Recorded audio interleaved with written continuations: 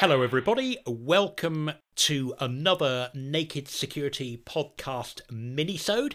I'm Paul Ducklin, joined as usual by my friend and colleague Chester Wisniewski from Vancouver. Hello, Chet. Hey, Duck. Good to be back.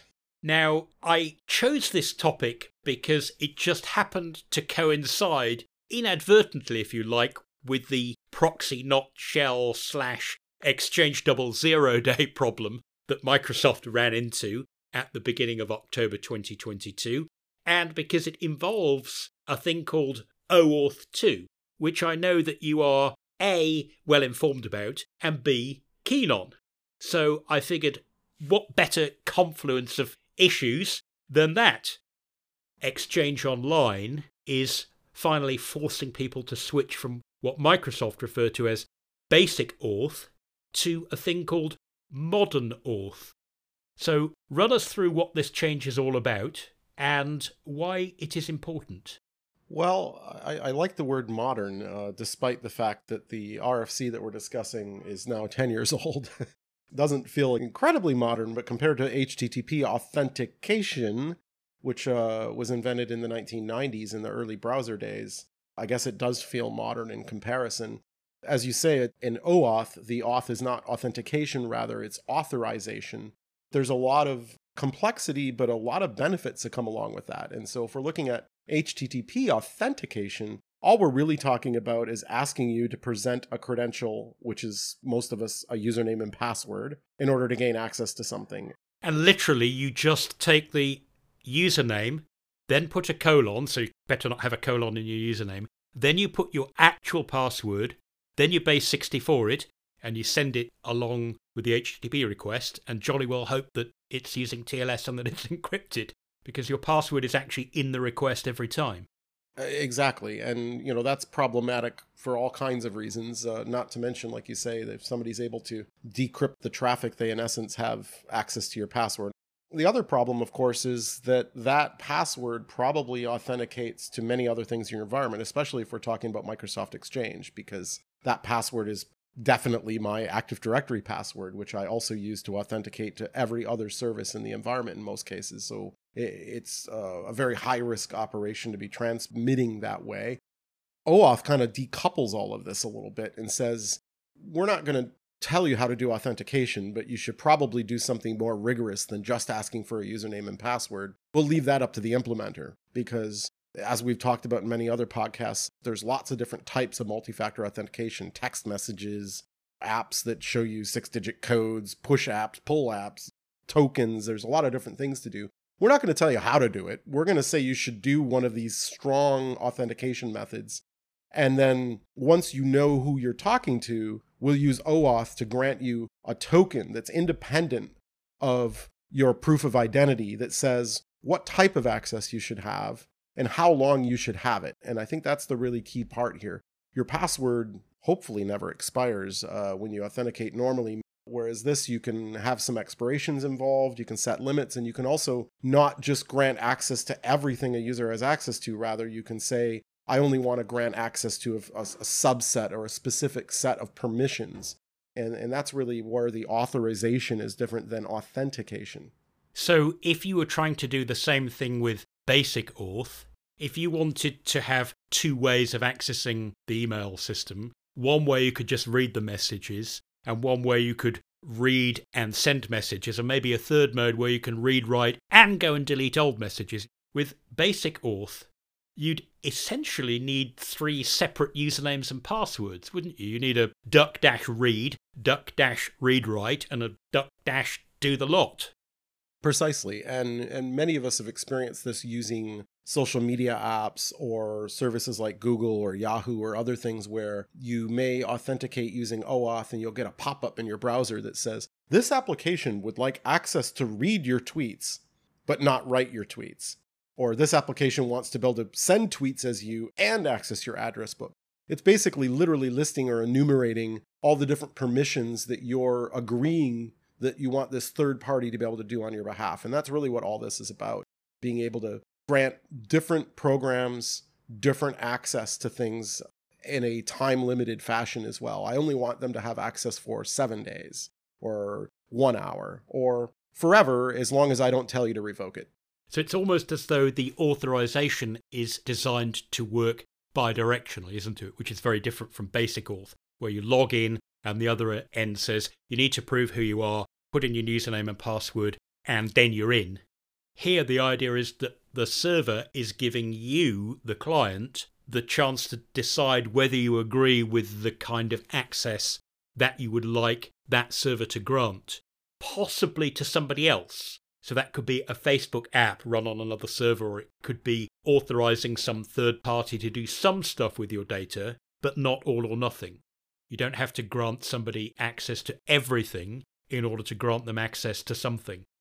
Absolutely. I mean, and that division of permission is really critical. I mean, a lot of listeners to the podcast are probably administrators, so they're familiar with having to log into their domain admin account in order to do administrative stuff, and then log out and log back in as their regular user to do other things so that they're not being overprivileged, right? And I think there's a real issue with overprivilege.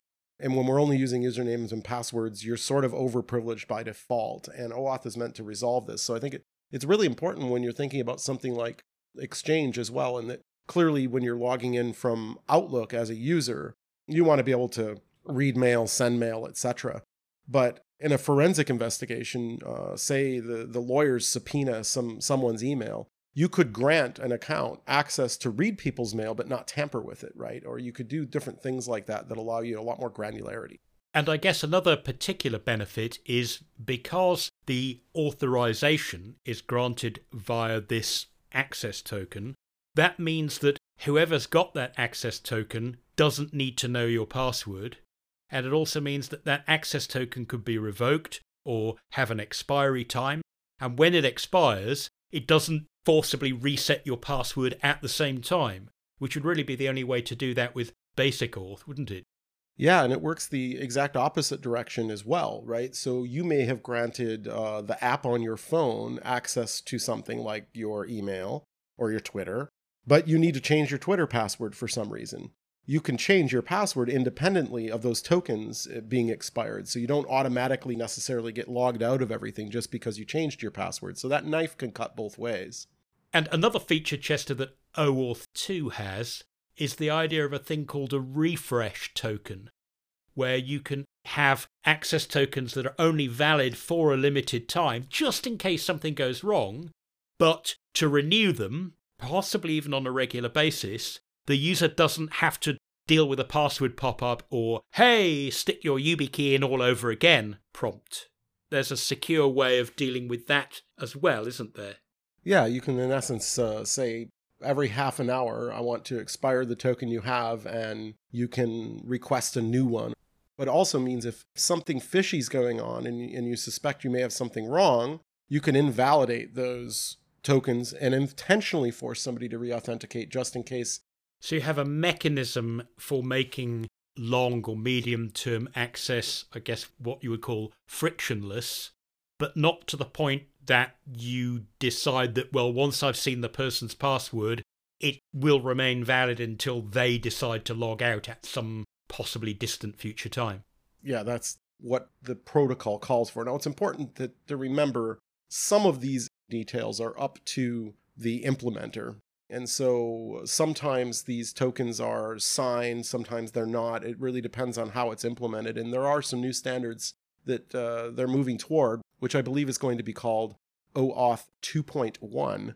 And the goal of that is to sort of take more of these implementer details out and put more of them into the specification to make it more uniform. Not all the things we're talking about are necessarily used in every OAuth transaction. Some will have refresh tokens, some may not. Some may digitally sign tokens, others may not. And obviously those things all lead to different levels of security and flexibility. But all of this is within the specification, and much of this is implemented in the examples we've used today, especially with regard to Microsoft and social media networks and Google, etc. I guess part of the reason that changes like this do take a long time and can be controversial is that basic auth really is basic. It really is easy. It's one RFC. Once you've read it, you know how to do it. Once you've implemented it, it'll work everywhere. Whereas OAuth 2 is indeed quite complicated, isn't it? I'm looking at the oauth.net site now, the page to do with access tokens, and I've got a page about one RFC, reference to 4 other RFCs, and then 3 other articles I can read that are kind of, these are up to you, we're not telling you how to do it. So it is a lot more complicated. I think the good news is because OAuth 2 is now 10 years old, cloud providers have been using this for some time, and they've made mistakes. They've found vulnerabilities. They've determined ways they thought were good that aren't so good. And all of those things have gone into those RFCs that you're referencing that solidify the best practice that's been learned through this very flexible protocol. I think the other issue for Microsoft here is not all of Microsoft's clients behave well with modern auth, depending on how old they are and depending on your configuration. And that can be challenging for a lot of environments as well. Office 2010 did not support modern auth at all. Office 2013 does support modern auth, but it's turned off. So you need to use group policy or some other way to push registry changes to all the computers to enable it. Office 2016 has it on, but it doesn't use it by default. So I'm not quite sure what the thought process there was. So you still have to push another registry key that says use this first or use it by default rather than failing over to it. And finally, in Office 2019 and O365, we see it being enabled and on by default. If you have to push out these reg keys, this might be a good time to review other Microsoft Office policies that you might want to modify.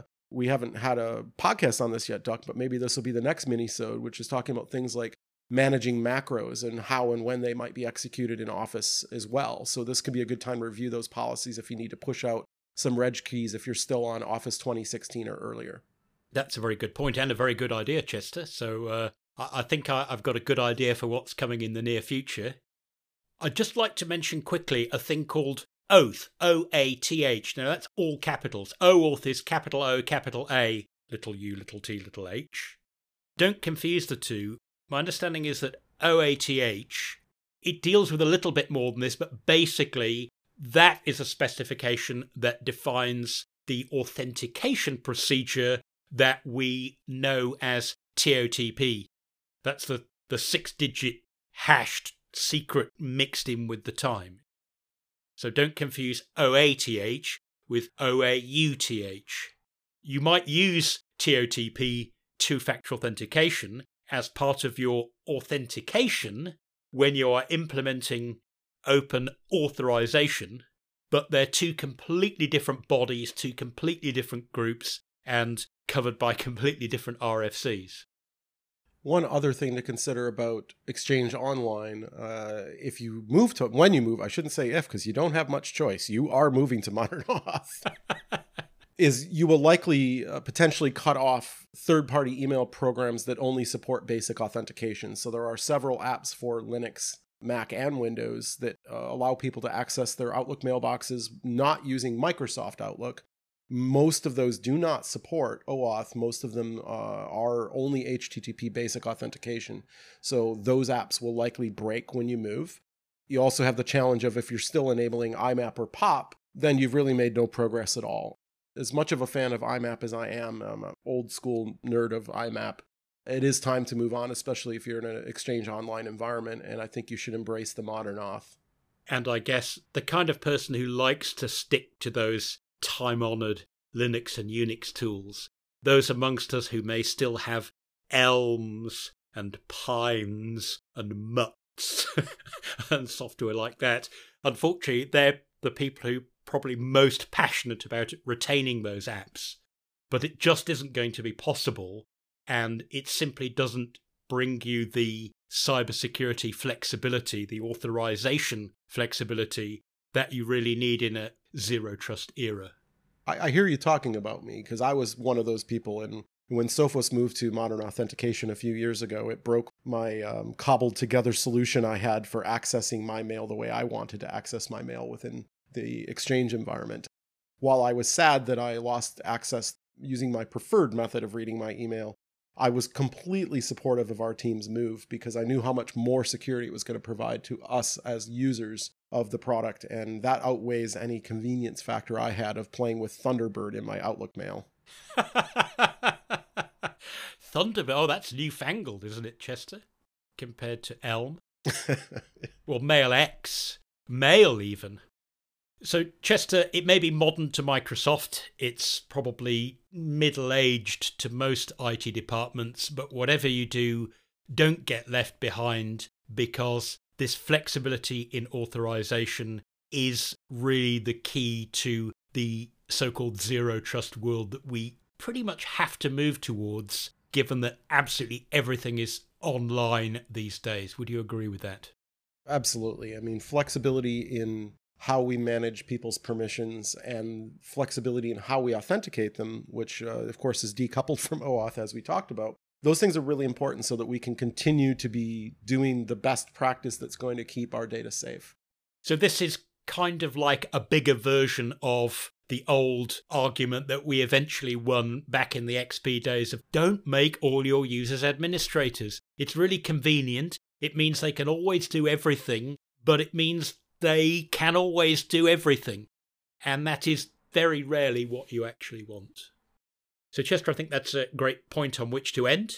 Thank you so much for sharing your expertise and, perhaps more importantly, your passion for this whole issue of online authorization as distinct from authentication. Thanks to everybody for listening. And until next time, stay secure.